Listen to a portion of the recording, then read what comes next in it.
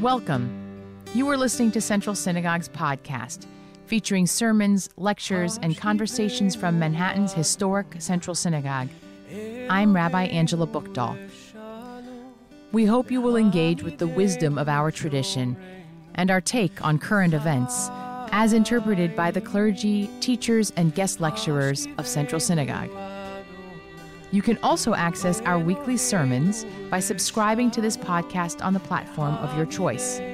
If you'd like to learn more about our congregation or watch our live stream services, I invite you to visit us at centralsynagogue.org. We hope you enjoyed this episode. Safe from the storm, in the shelter of your shalom. Of course, we're here to talk about the Abraham Accords that between August of 2020 and this month, January of 2021, 6 nations have signed on to normalize relations with Israel.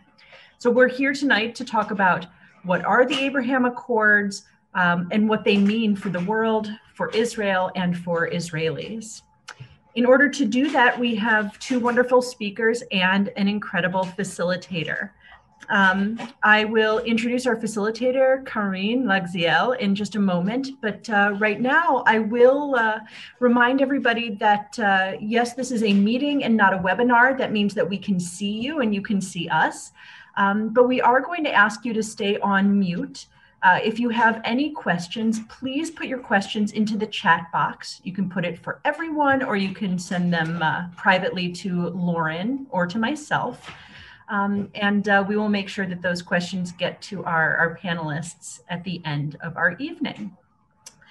We may ask you at the end of the evening to speak up, to share your own question, but we will ask you to stay on mute for the program.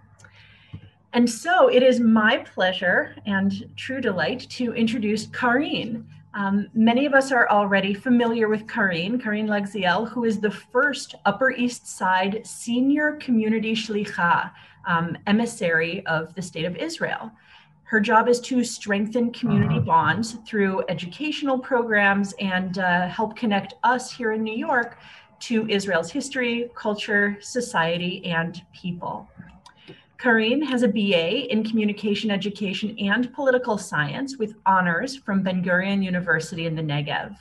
She has an MBA in Business Administration, specializing in social leadership from the Mandel Foundation. And before she came to us on the Upper East Side, Karine was the Director of Education Programs for the humanitarian organization IsraAid in Dominica. I don't know that we've ever officially introduced you before, Karine. Yeah, I know. Very Thank impressive. You so much for doing so. But you are somebody we know and love, and so I leave the program now to you. Thank you so much, Sarah. So I'm very excited to open today's program and to kind of dive in and explore together what's the meaning of the application, like Sarah told us, of the agreement, but especially what does it mean for the area, for Israel, and for the future of the 2-state solution. I'm excited to introduce to you our guest for today. So joining us today is policy expert, Dr. Keren Freeman, and journalist Yona Leibson. I will present them fully in just a second, but as Sarah said, I would want to remind you already at this point that we look forward towards your engagement throughout the whole program. I'll be starting with some questions for both of our speakers, and then hopefully we'll move to the Q&A so we can all kind of engage in this discussion. So Yona Leibson is the U.S. correspondent for Channel 12 News, Israel's most popular TV channel and news broadcaster. A journalist with experience across platforms from radio to talk shows to international television news. Yona is currently based in New York. Yona was also born in Lithuania and made Aliyah with her family during the 90s. So she knows a thing or two of what it means to be a part of the Jewish community outside of Israel. We have with us also Dr. Keren Freeman, is the Dean and Chief Academic Officer of the Spertus Institute. Her current research focuses on Israel and conflict education within Jewish educational settings. She had fellowship with the Wexner Foundation and the Schusterman Foundation, and her work has been supported and recognized by the U.S. Institute of Peace, the Chicago Project on Security and Terrorism, and more. Keren and her family lives in Evanston, Illinois. So Keren and Yuna, thank you so much for joining us today.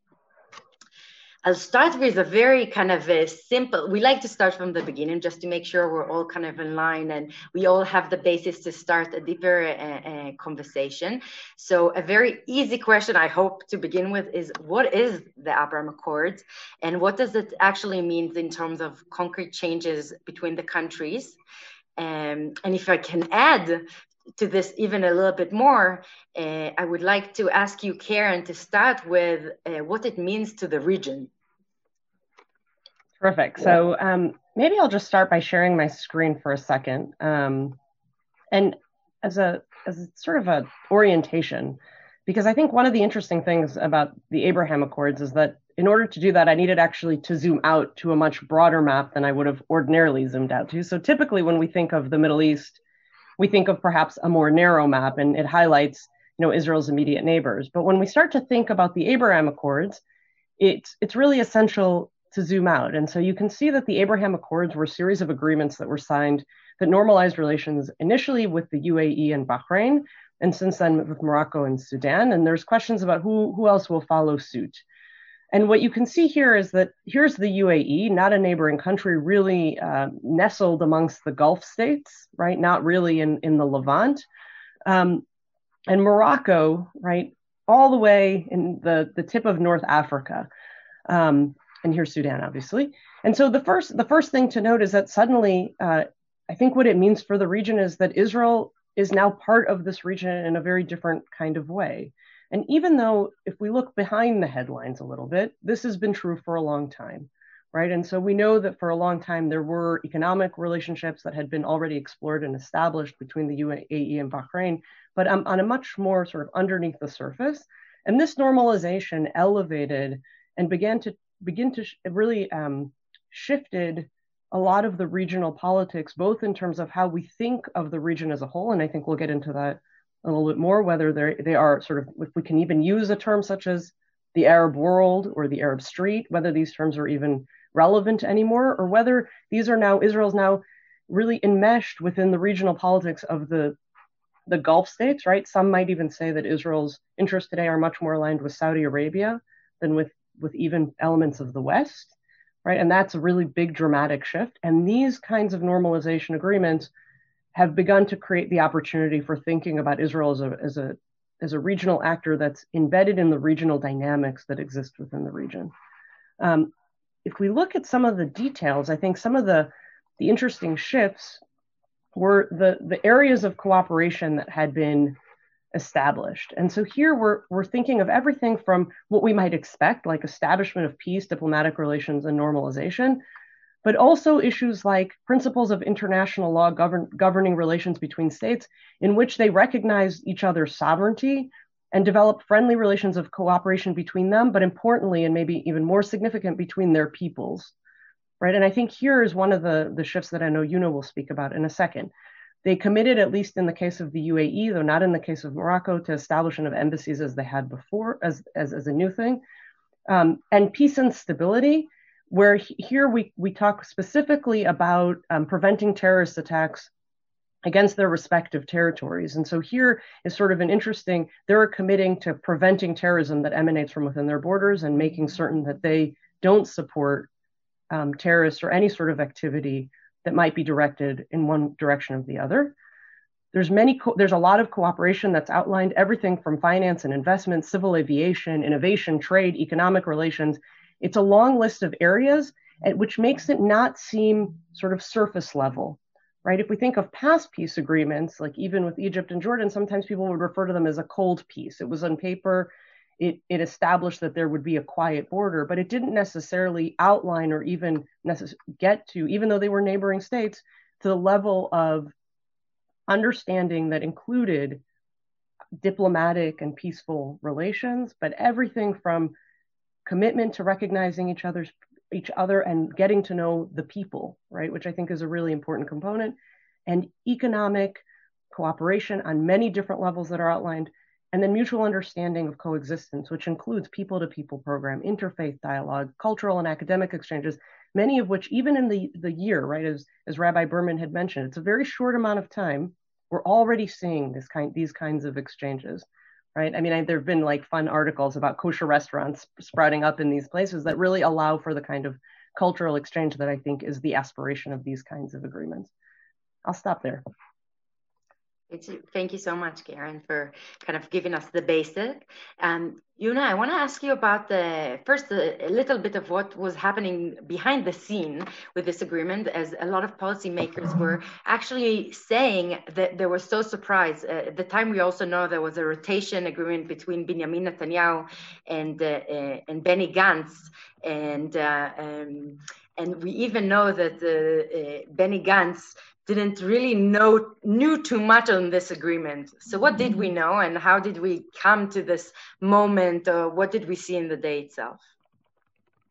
So first, as Karen mentioned, I think that there's something that if we look years before, there were always some sort of communication behind the scenes, in front of the scenes, between the Israeli government, Israeli heads of states, different foreign ministers. They all wanted to show that Israel can have peace with the Arab countries without even having a full peace or a full commitment and understanding with Palestinians. And we'll touch that because this is a major and basic point when we talk about the Abraham Accords. So I do want to say that we even know today that what is now called the official Israeli embassy in the UAE used to be a very undercover representation, and its diplomats were in UAE, Israeli diplomats. They worked undercover, they had different company names, but everybody kind of knew it was everybody's interest. The same with Morocco, for example. For many years, people are trying to have this peace, have recognition. We have a lot of Israelis going to Morocco every year. We have a huge Jewish community that came from there, a lot of people that made Aliyah from there. So there's also this sentimental thing for a lot of Israelis, especially with Morocco, that maybe they don't have another. But if we go a year ago, I was just, when like the Facebook reminds you of things and it looked like a different world. And I was shocked that it was just a year ago because we were a lot of people at the White House all together inside the briefing room. And then in the East Wing, in the big dining hall there.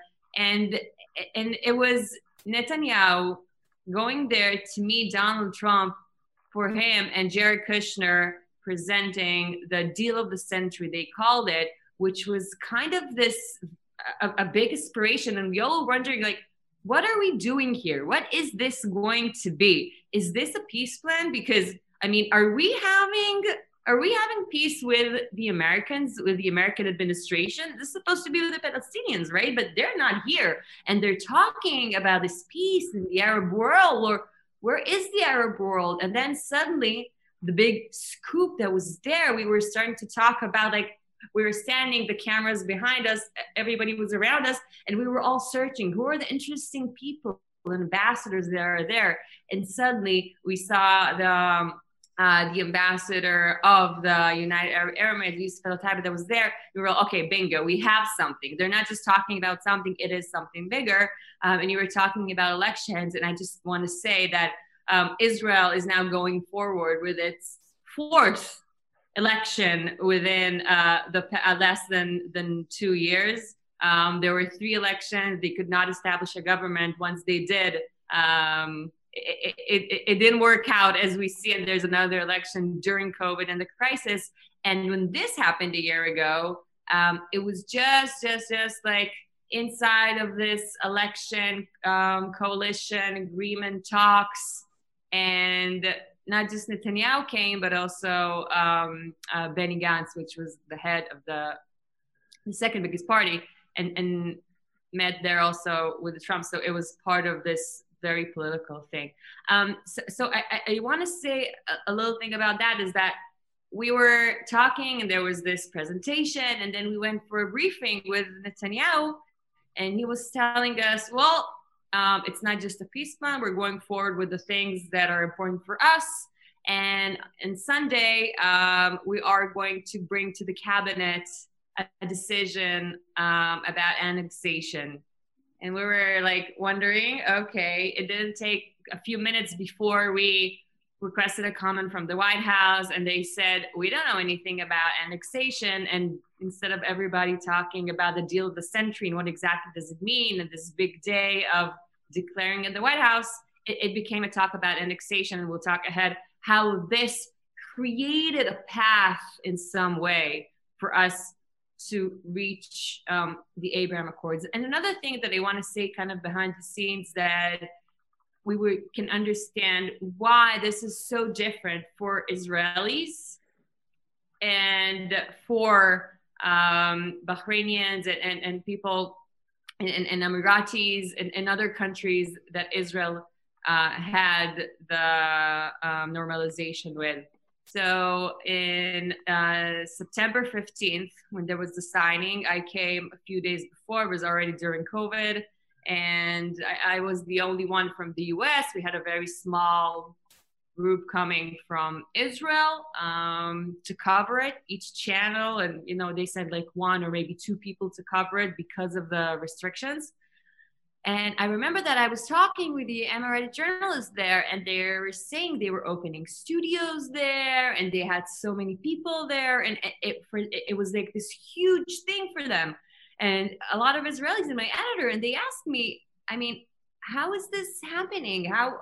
Why are they making such a big deal out of this and sending so many people? And I reminded him that while we Israelis are always used to having talks about some peace process, you know, it's like it's Palestinians, but it also other countries all the time. We're used to being at the White House every 6 months because of some issue.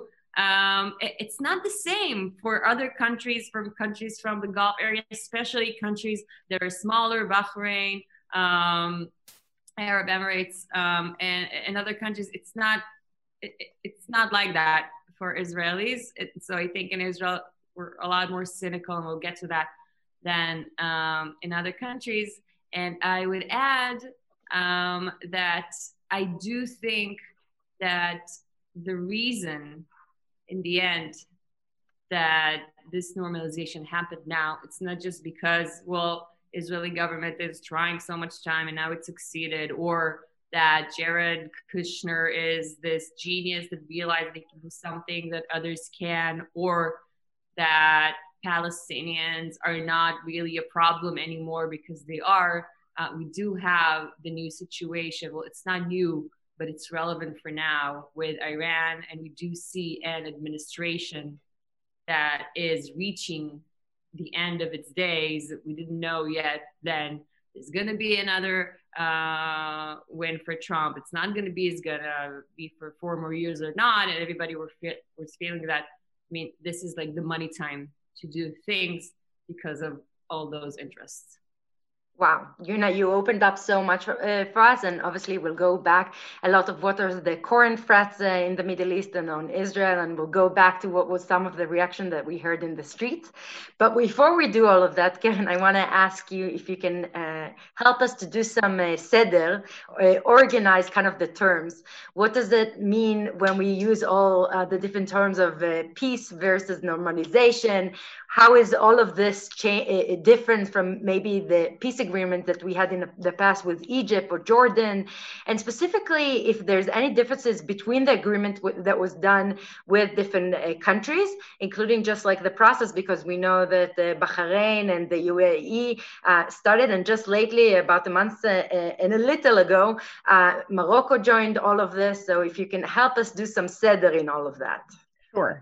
And I think, you know, part of the reaction or the mixed reactions to these deals was because these terms were sort of being batted around interchangeably, peace deals, normalization.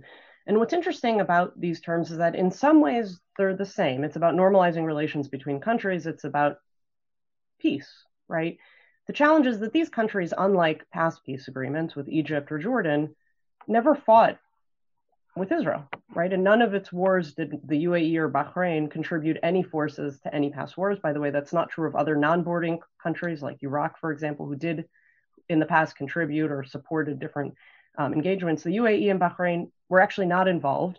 There are no unresolved territorial disputes. And so here was a normalization where the trading was not over land, right? Or even, that wasn't even a factor in any of these. And their capitals are very far from each other. And so to Yuna's point, even though they had some level of economic relations, and we know that they had longstanding, mostly covert cooperation, even in the area of security, a lot of spyware, including joint military exercises that we learned more about, even direct sale of military equipment. This was really sort of under the radar, right? And so there were these agreements. And so this normalization not only was longstanding and was sort of the formalization of someone, for those who had been watching the region would say, oh, right, this is just a little step. It's also very different from countries that had had interstate disputes, 3 times in the past before they reached into a peace agreement. The second piece is that these governments are looking to cooperate on areas that are far beyond security and intelligence, right? These notions of direct flights and overflights are things that are actually quite important. And the level of enthusiasm feels very different, right? I think even in the case of Jordan, who I think was a warmer peace, the level of enthusiasm that we see here and actually the leaning into these kinds of agreements is a little bit different. I think the other piece is a question around timing. And I think Yuna touched about some of the domestic issues that had been coming around, but it's also interesting to think about, like, what were the Emiratis' interests, for example, in entering into this agreement? And one of the things that's worth noting, and we can come back to, is that there's a lot of goodies that were coming for this deal, including approved sales of the F-35, which is an advanced weapons platform that very few countries in the region have access to. And even though the Israeli position will continue to be military superior, probably for a very long time into the future, this is sort of a marker of getting top shelf military equipment from the United States, something that neither the UAE nor Bahrain would have had access to absent this deal. And so, and if you look at the debates within the Netanyahu government, a lot of them were actually about the sale of these weapons and not actually about normalization of relations. And so there was the sense of, like, where are the economic and security interests of both parties as they enter into this deal. Now, I think when we think about Morocco, which is just the most recent state to enter, and at the last time, Karine, you and I spoke about this, you said, well, who's next, right? And we had sort of speculation about who might enter the fore. And Morocco was a good candidate, right? In part because for them, this is not a new agreement. This was a return or resumption to earlier relations that had begun in 1994, shortly after the Oslo Accords, and that were cut off after the Second Intifada, which began in 2000. And so here, there are clear economic incentives.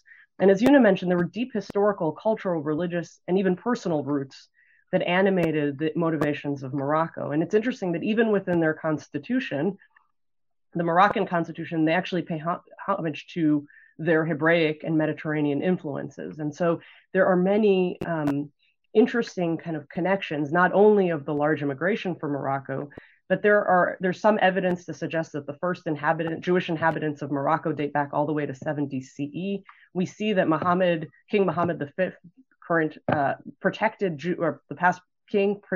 Jews during World War II, right? And so when the Nazis tried to persecute Jews in Morocco, he actually proclaimed that, in fact, he would not turn over the Jews, and that the Jewish residents of Morocco were just as much his citizens as any other residents of Morocco. Right. And so, and unlike a lot of other Arab countries.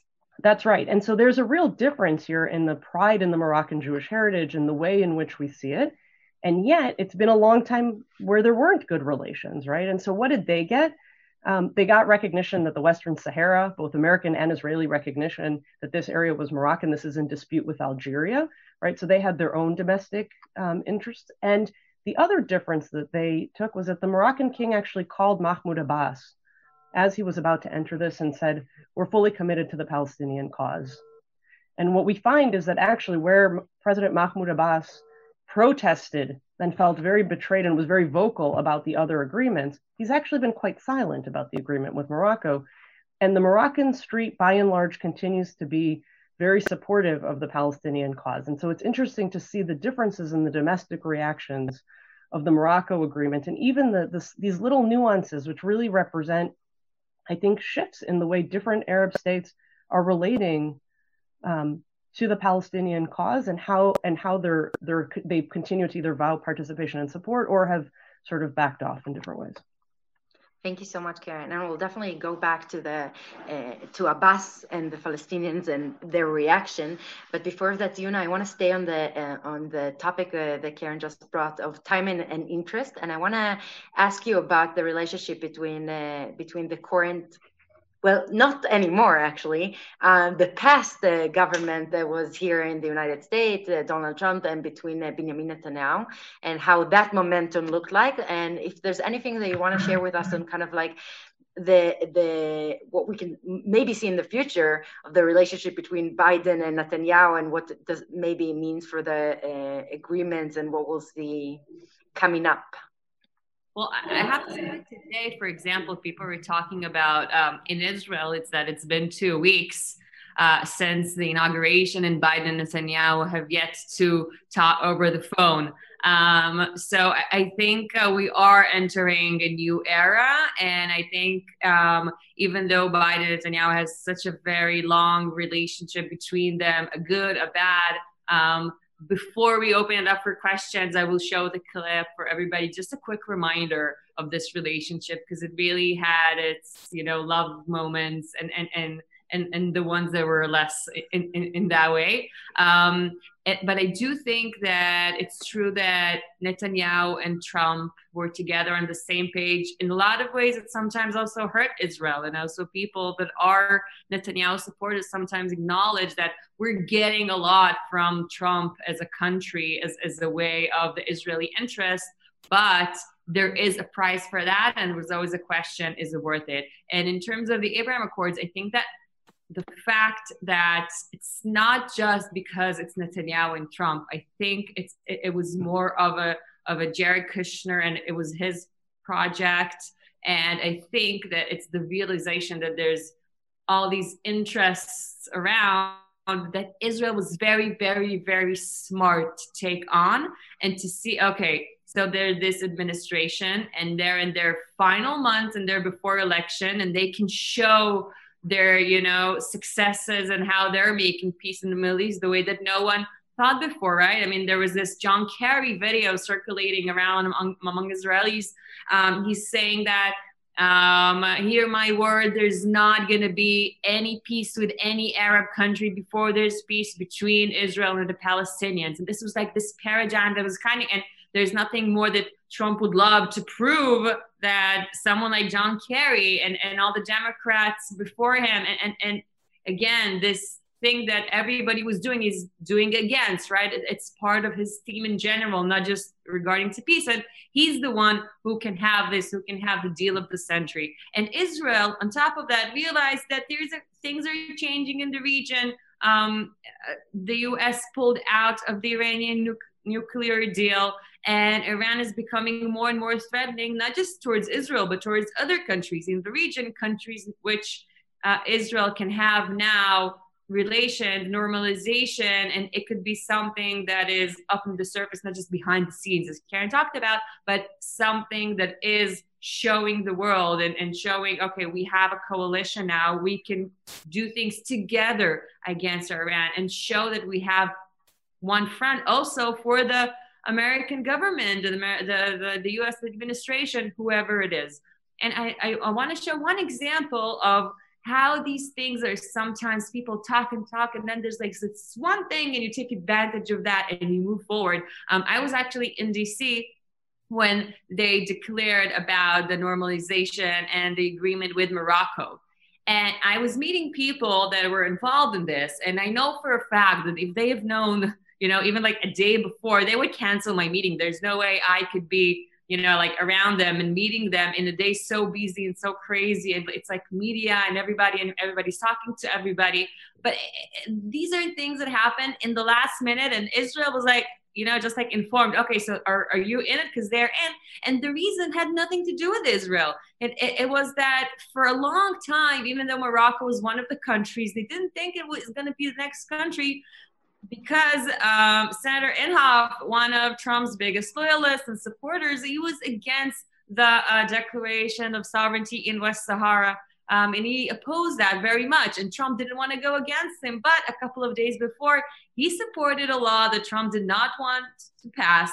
And, because of, inter-American things, and because Trump was no longer committed to him, Israel realized there's this path here and we can do that. And it's, it's like it's the last agreement that we can do before there's a new administration. And so they did it. And that's just one example of how things are done. Of course, he was very upset enough about the thing, but you see how there's this interest that, people are not sitting in the room saying what would be better for the region. I might be a little bit cynical. Of course, it starts with that. But in the end, Israel is just Israel. We think that we are the greatest, biggest, most powerful country in the world, but we're not. We're a small country in the Middle East, and our interest happens to be very similar with other countries, with other big powers like the US. And we're very, very good, and we've learned that for over 70 years, how to take advantage of those interests, how to be quick and smart and act quick to have things that would be better for Israel. Thank you so much, Yuna. And it takes us kind of to the next stage of, kind of a surprise. There was all kind of behind the scenes, and it seems like every country that joined, it was kind of a surprise. So I want to talk a little bit about the reactions and the implication of those agreements. I don't know if we could talk about all 6 of them, but Karen, if you could start us with the nuance. You started by saying that there isn't really such a thing as the Arab world, but I want to ask you, what does the Arab world, or if you want to take it apart and kind of tell us what different Arab countries reaction was to this. I would also, if you can already talk a little bit about Israel and the Palestinians as well, and obviously we would love to go back after to Yuna to hear a little bit from the field. Terrific. Well, thank you. I think that the Palestinian issue actually catalyzes and in some ways reveals the beginning of the fracture of the Arab world, at least the way that we often perceive it in terms of Israel against the Arab world. I think that those notions, had already begun to show some fault lines already far before this, where it's clear that there's a regional dynamic that's really separate from Israel, right? The largest wars that have occurred in the last 20, even 30 years have actually not been along Israel's border, but most notably in Iraq, right? And for those that consider Afghanistan to be part of the Middle East, it would be really, so it's really moving a bit away from Israel as the center of sort of interstate conflict. And as such, what we find is that the regional dynamics of the region started to take shape in different ways. And especially with the dissolution of Iraq, we find that there was a very significant balancing act between Iran on the one side, who was trying to gain hegemonic power and sort of focused less towards Asia and a little bit more towards the Middle East, right? Even though they were outsiders in some ways. And Saudi Arabia, on the other hand, balancing against those interests. And so as we started to see those states aligned along those 2 axes, and I don't think that that was new. But where I think the notion of the Arab world and what that sort of moniker helps us understand or doesn't, is that I think there was a sense for a long time, and maybe it was most crystallized by the Saudi peace initiative that had been put forward, was that the Palestinian issue was an issue that united the Arab world, right? And that it was going to be very difficult for any Arab state to move away from this sort of joint action. And what the Saudi peace initiative promoted was the notion that Israel, in exchange for resolving the Palestinian conflict, and there's a lot of detail not worth entering into, but the notion that what Saudi Arabia was leveraging was the unity of the Arab world in theory, and that what they were trading for Israelis making, settling the Israeli-Palestinian conflict was normalization with essentially the entire Arab world, right? And what these agreements did was it started to dissolve that, which is it started to raise the questions of, can Israelis separate their view of the Arab world more broadly from their view of Palestinians? And I think that's an interesting sort of domestic question. But more importantly, on the Arab state side is, can Arab states be sufficiently bold to depart from Saudi Arabia, begin to pursue their own interest first, ahead of sort of the interests of the Palestinians, right? And in normal international relations, states look out for themselves, right? And so this notion that the UAE and Bahrain said, we still in a way have this annexation thing that we're going to take off the table to sort of placate maybe to some extent what the Palestinians are about to feel, which is betrayal, right? Because we're going to normalize relations because it's in our interests. And yeah, we understand that there's still significant issues with resolving the Israeli-Palestinian conflict, but not ahead of our own domestic and international interests. And when each of these states start to pursue their own interests, you start to see that they're not united on the issue of the Palestinians. And you see this both at the sort of government level, but you also see it in terms of the protests on the street. One might have expected, for example, that while the ruling class can take these risks, the people would revolt, right? This was going to be unacceptable. And in fact, what we find is that there are some protests in certain places. For example, in Morocco, there were significant protests, but this wasn't uniform, right? And even in those places, in those states where you would have thought that the Palestinian issue would have led to demonstrations on the street, we don't see uniform reaction. And so I think that this is a real change in the way that Israel has now an opportunity to pursue bilateral relations with different states, not with Saudi Arabia in a way losing some of its leverage or some of its grip on what it is to offer. Now, it's been a long time, right? Which is to say, even since the Saudi Peace Initiative, it's been a long time. And so I think the states themselves, well, how much longer? Right. And we find now, by the way, this isn't new. So we can go back all the way to 1968 and start to see that some of the states had started to say, like, well, the Palestinians need to figure out their situation. And in a way, by elevating the Palestinian leadership, they also said, well, it's no longer our problem. We no longer fight interstate wars on behalf of the Palestinians. And that's in some ways why the Yom Kippur War looked a little bit different than even the 1967 war. So I don't think any of this was new, but now it's public and it's formalized. And I think that does sort of shift the way that we think about the Palestinian issue as catalyzing the Arab world in a very uniform or systematic way, or even in a very spicy way, right? I don't think we see the sort of reticence of these regimes to enter into these agreements in a public way. And then the flip side is, so how does the Palestinians feel, right? And the Palestinian leadership, because of this, felt betrayed, right? In a way they had, I think, hoped, right, that something like the Saudi Peace Initiative and the unity of the Arab world around the issue of the Palestinians would give a cost, right? It would force the Israelis, for their own interests, right, for the interests of normalization and greater economic relations, to make good on, or to try to move forward the Palestinian issue. But now it seems like the Israelis don't have to do that, right? Which is to say, they can pursue their own economic and security interests, and they can keep the status quo with the Palestinians. And it doesn't seem to be, there's not even like a hook, right? Like the annexation hook is like they reversed a policy that probably wasn't going to happen, right? And so there aren't a lot of hooks, and there aren't a lot of teeth that were built in, not even symbolically, right? So these agreements don't say anywhere that this is contingent on, for example, resuming talks, right? Like which has happened in the past, and often like nothing happens, but at least there's the sense, like tipping the hat towards the idea that this is going to advance things. And so I think that this signals that the Palestinians can no longer assume that the world's going to wait for them, right? The Arab world's done waiting. And I think that there's no expectation anymore that a change in the status quo is a prerequisite for any kind of normalization. And this is really an important change for them. And I think that it's highlighted that now many Arab states are more concerned, right, especially since the dissolution of the Cold War. They're much more interested in regional stability. They're much more concerned about Iran. They're much more concerned about their own internal domestic challenges and the Palestinians, but it's farther down the list, right? And they're a backseat to their own fractured internal politics, and they're not going to sort of pay a big political capital price for the Palestinian cause, right? And I think that this was a big change. Now, again, we're in 2021. The Saudi Peace Initiative was advanced in 2002, right? So it's been a long time where there's been we've been stuck, right? There's not been a lot of movement. And so the region's moving on. And I think that was a bit of a wake-up call to the Palestinians. I think that was maybe the biggest surprise for them.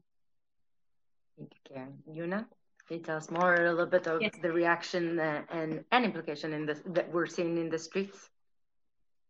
Yeah, so I do want to add to what Karen said about Palestinians, is that after the hard years that they had during Trump administration of moving the American embassy to Jerusalem, closing the consulate, stopping all the money and the aid, it was really tough years. And they were like thinking, okay, it's just these 4 years.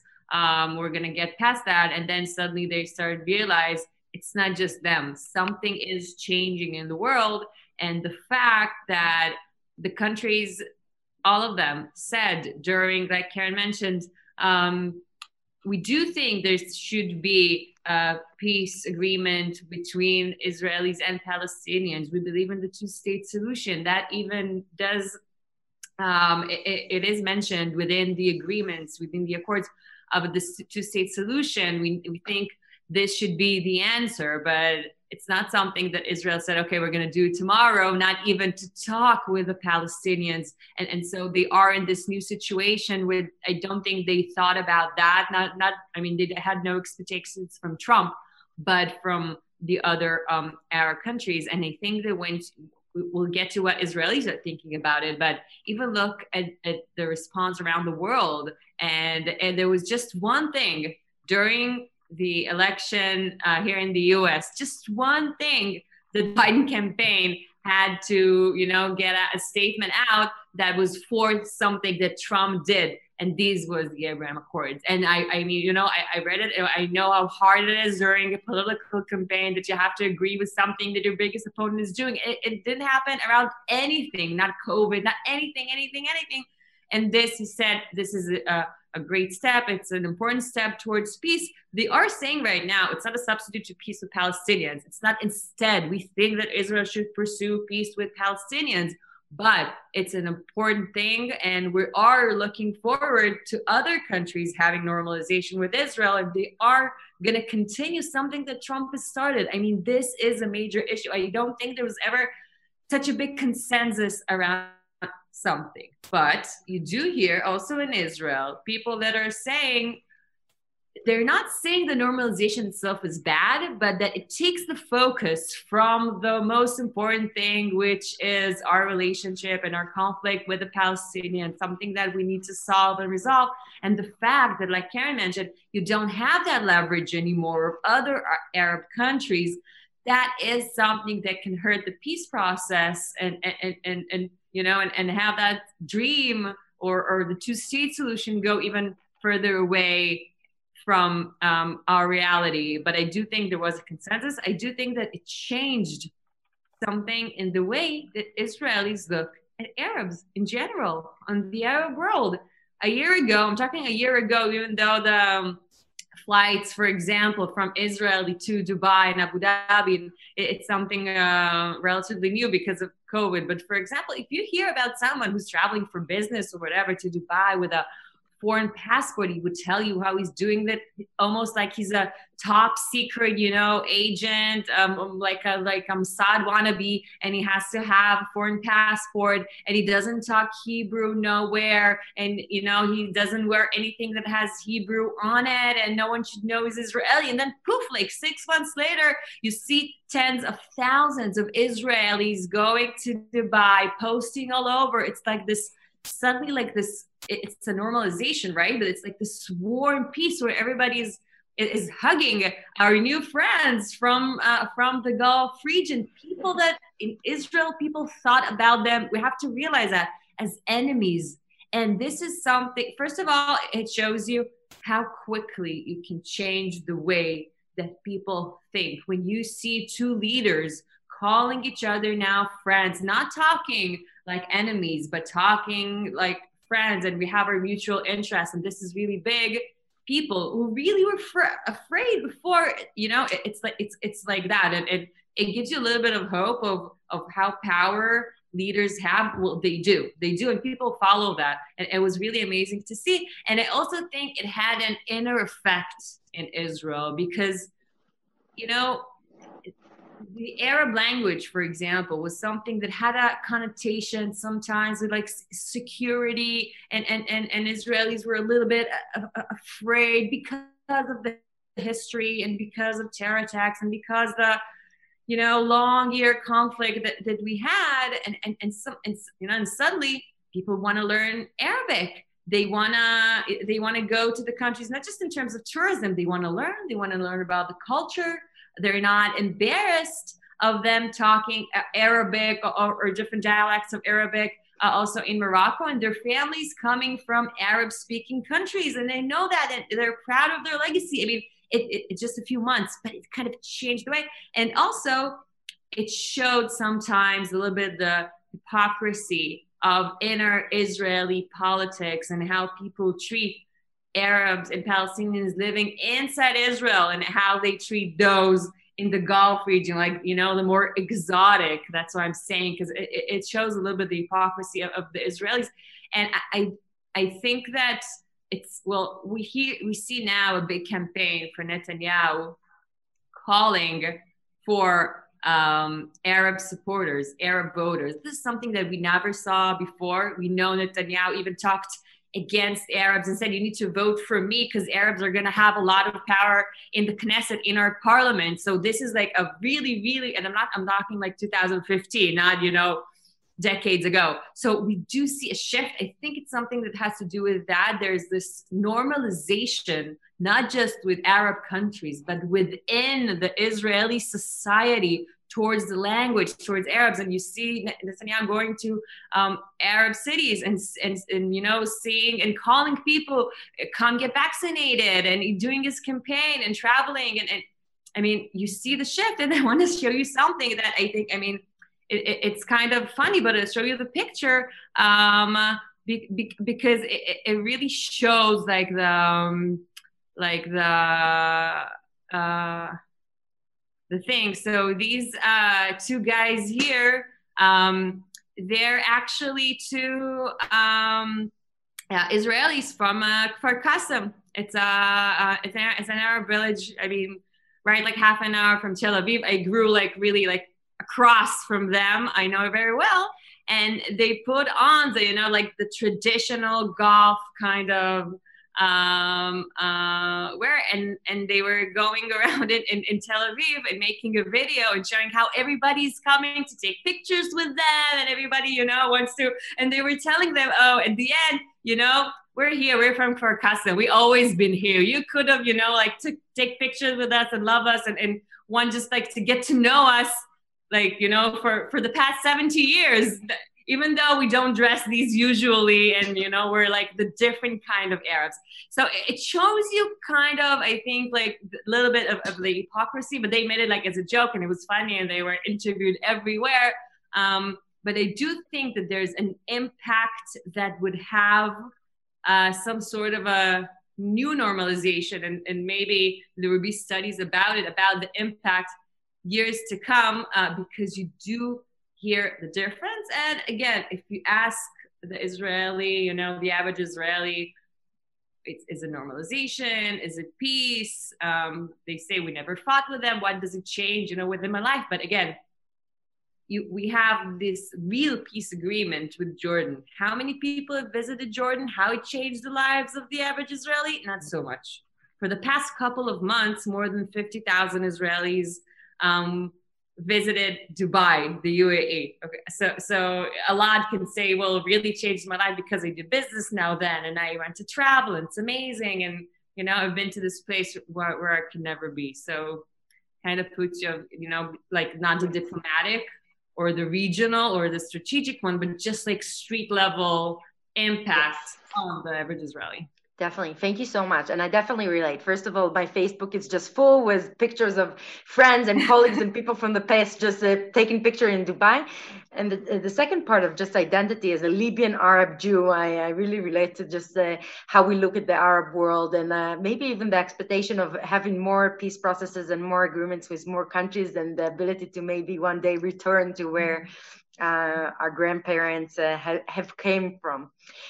We don't have a lot more time, but I kind of want to go through the questions that are coming and the interests that are coming from our audience. So I'm going to ask you a couple questions that I think could be addressed maybe together. So first of all, regarding the parties in Israel, if they're all kind of in agreement about this process, if there's any resistance. And the second is, how is the relationship with Biden and Netanyahu will affect the future of this of the Accords? So I would say shortly that I think that the future of the Accords would be, I mean, I don't think that it's in the first interest of this administration as it was in Trump, because they do put COVID and the new relief and, you know, all the crises that they have to handle before foreign policy, but they have said publicly that they are going to support, they are going to encourage other countries to normalize relations with Israel. I don't know if it's going to be like their thing because we have Iran, other things, but definitely they support it. And I also think that you won't hear, I mean, again, as it was a consensus here, it was a consensus also in Israel, you do hear voices against it, but in the common field, you won't hear anyone talking against it. And like Karen said, there was a dispute about the sale of the F-35 from the US to the UAE. Was this the real reason? Did Netanyahu agree to have other countries with this power in the region just for him to have during, in a year that an election that are not ending, this thing that he can show to the world. So it was in that. I mean, it's Israelis, we're always going to have something to say against, and we're always going to have criticism, and we always are going to be very, very cynical. But again, you would not find it. And I also will tell you, it's not something that people talk about every day. When people talk about Dubai, they're talking about how many people came into Israel with the British variant. That's what they're talking about. No one is like talking about, oh, there's peace, it's amazing. They're talking in like the economic way, the tourism way, COVID way. So I even think in terms of the elections and how many, mandates more is it going to bring to Netanyahu because he did during this year, this peace.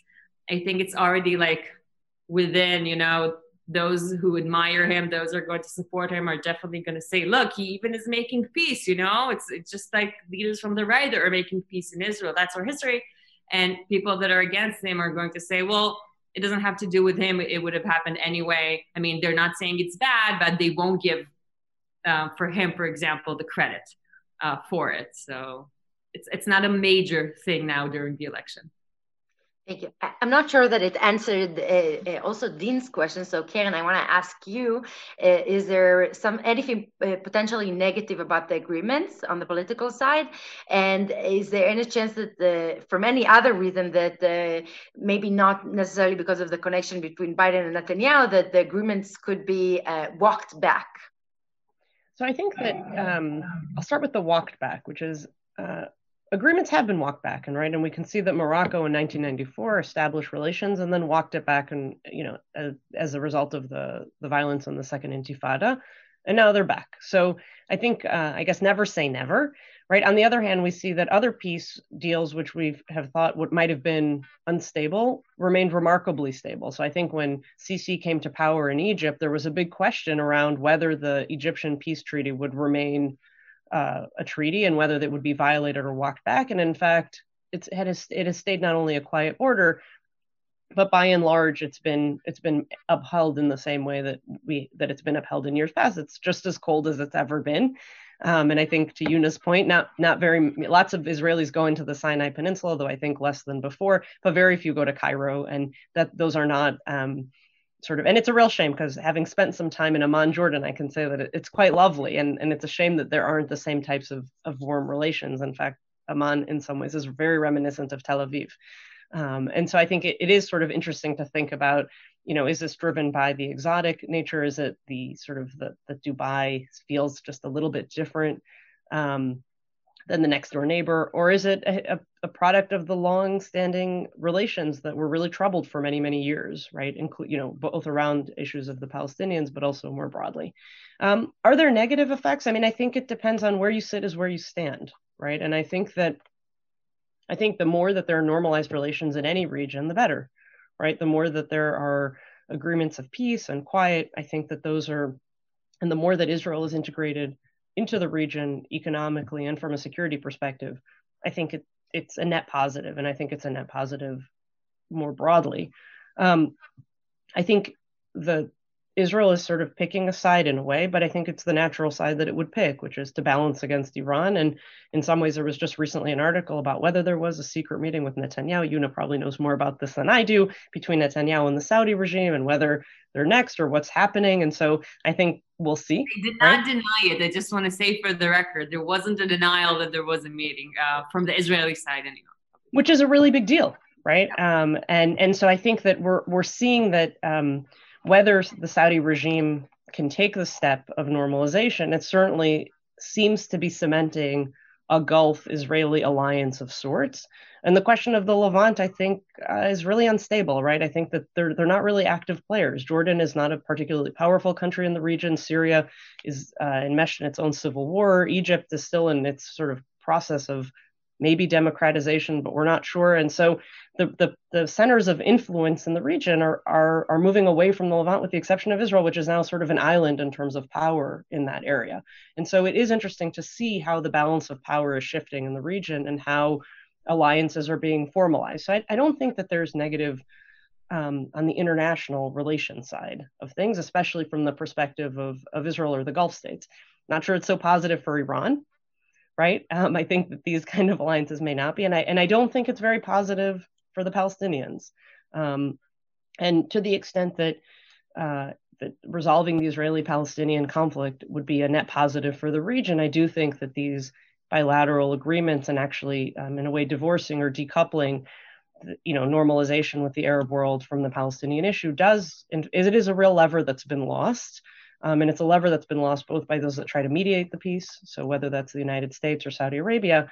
And I think, but in some ways it does lower the temperature. And so I think the Palestinians are not overreacting, right? I think they are sidelined in many ways. And I think the cost of the status quo of maintaining the Israeli-Palestinian conflict where it is incredibly costly. It's just sort of an invisible cost.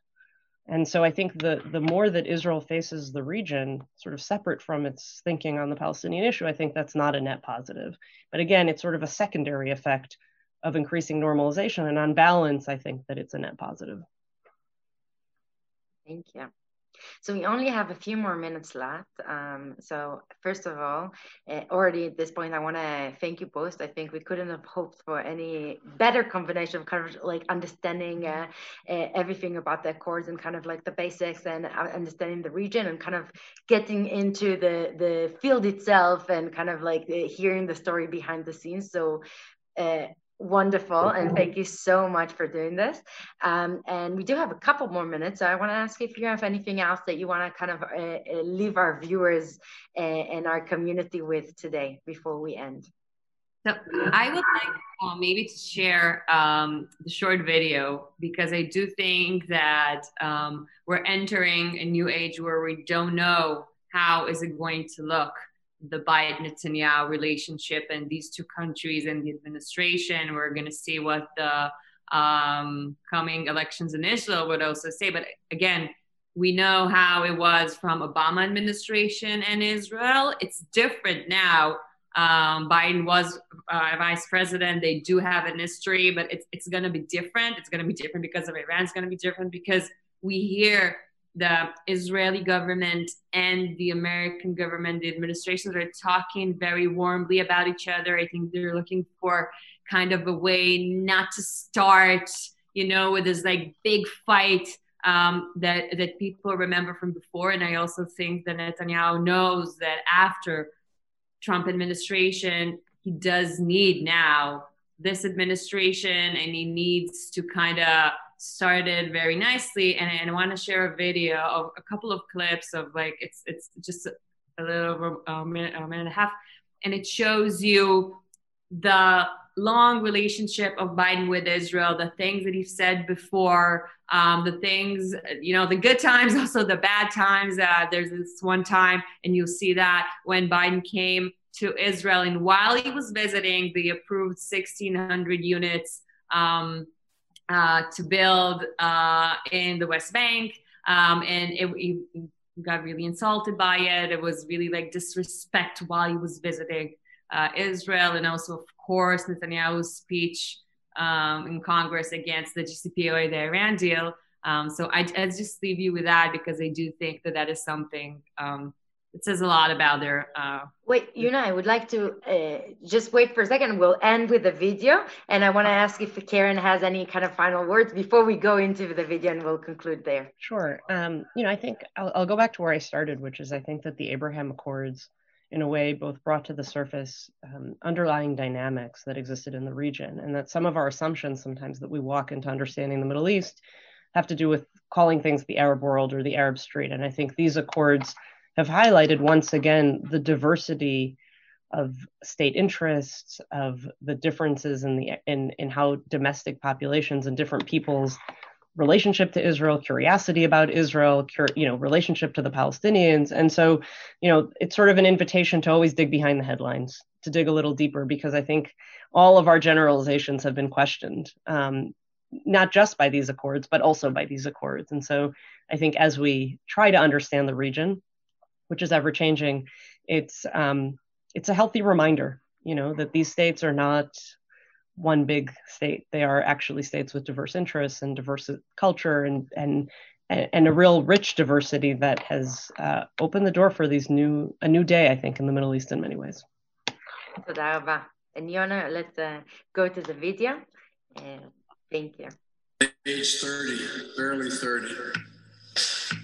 A sworn in new senator. I went to Israel. I got to meet Golda Meir. I met with every prime minister since then. It was after the Six-Day War. She said to me, standing to her right, "Don't look so sad, Senator. We have a secret weapon in our battle against the Arabs." And I thought she was about to tell me something that was classified. I swear to God, she said, "Senator, we have no place else to go." I am a Zionist. You don't have to be a Jew to be a Zionist. Vice President, do you remember the time that we were the new kids in town? Bibi, a friend of mine for the last 40 years. I have a picture I signed for Bibi years ago when I was a senator. I said, "Bibi, I don't agree with the damn thing you say, but I love you." The decision by the Israeli government undermines the trust that we need right now in order to begin as well as produce a profitable negotiation. That deal will not prevent Iran from developing nuclear weapons. It would all but guarantee that Iran gets those weapons, lots of them. There should be no tolerance for any member or employee of an Israeli administration referring to the President of the United States in derogatory terms. Period. Period. Period. Period. אני רוצה לפתוח בברכות לג'ו ביידן וקמלה האריס. יש לי קשר אישי ארוך וחם עם ג'ו ביידן, קרוב ל-40 שנה, ואני מכיר אותו כידיד גדול של מדינת ישראל. אני בטוח שנמשיך לעבוד עם שניהם כדי להמשיך ולחזק את הברית המיוחדת בין ישראל לארצות הברית. So as you see, it's been a love-hate relationship. So we'll see where it goes from here. It depends a lot on both sides. So it definitely is going to be a very interesting period with Israeli-U.S. relationship. Yes. Thank you both so much. Thank you, Sarah, for opening our program and Central Synagogue community for having us all tonight. And may we all have an Erev Tov. And I hope we'll see each other soon again. Toda raba. Thank you. Thank you. Thank you for listening to this edition of Central Synagogue's podcast. Be sure to subscribe so you're in the loop on future episodes. And please follow us on social media or watch our live stream at centralsynagogue.org, our Facebook page, or on national cable at the Jewish Broadcasting Service. Thanks again for joining us. אלוהינו נשנו, והעמידנו שומרים.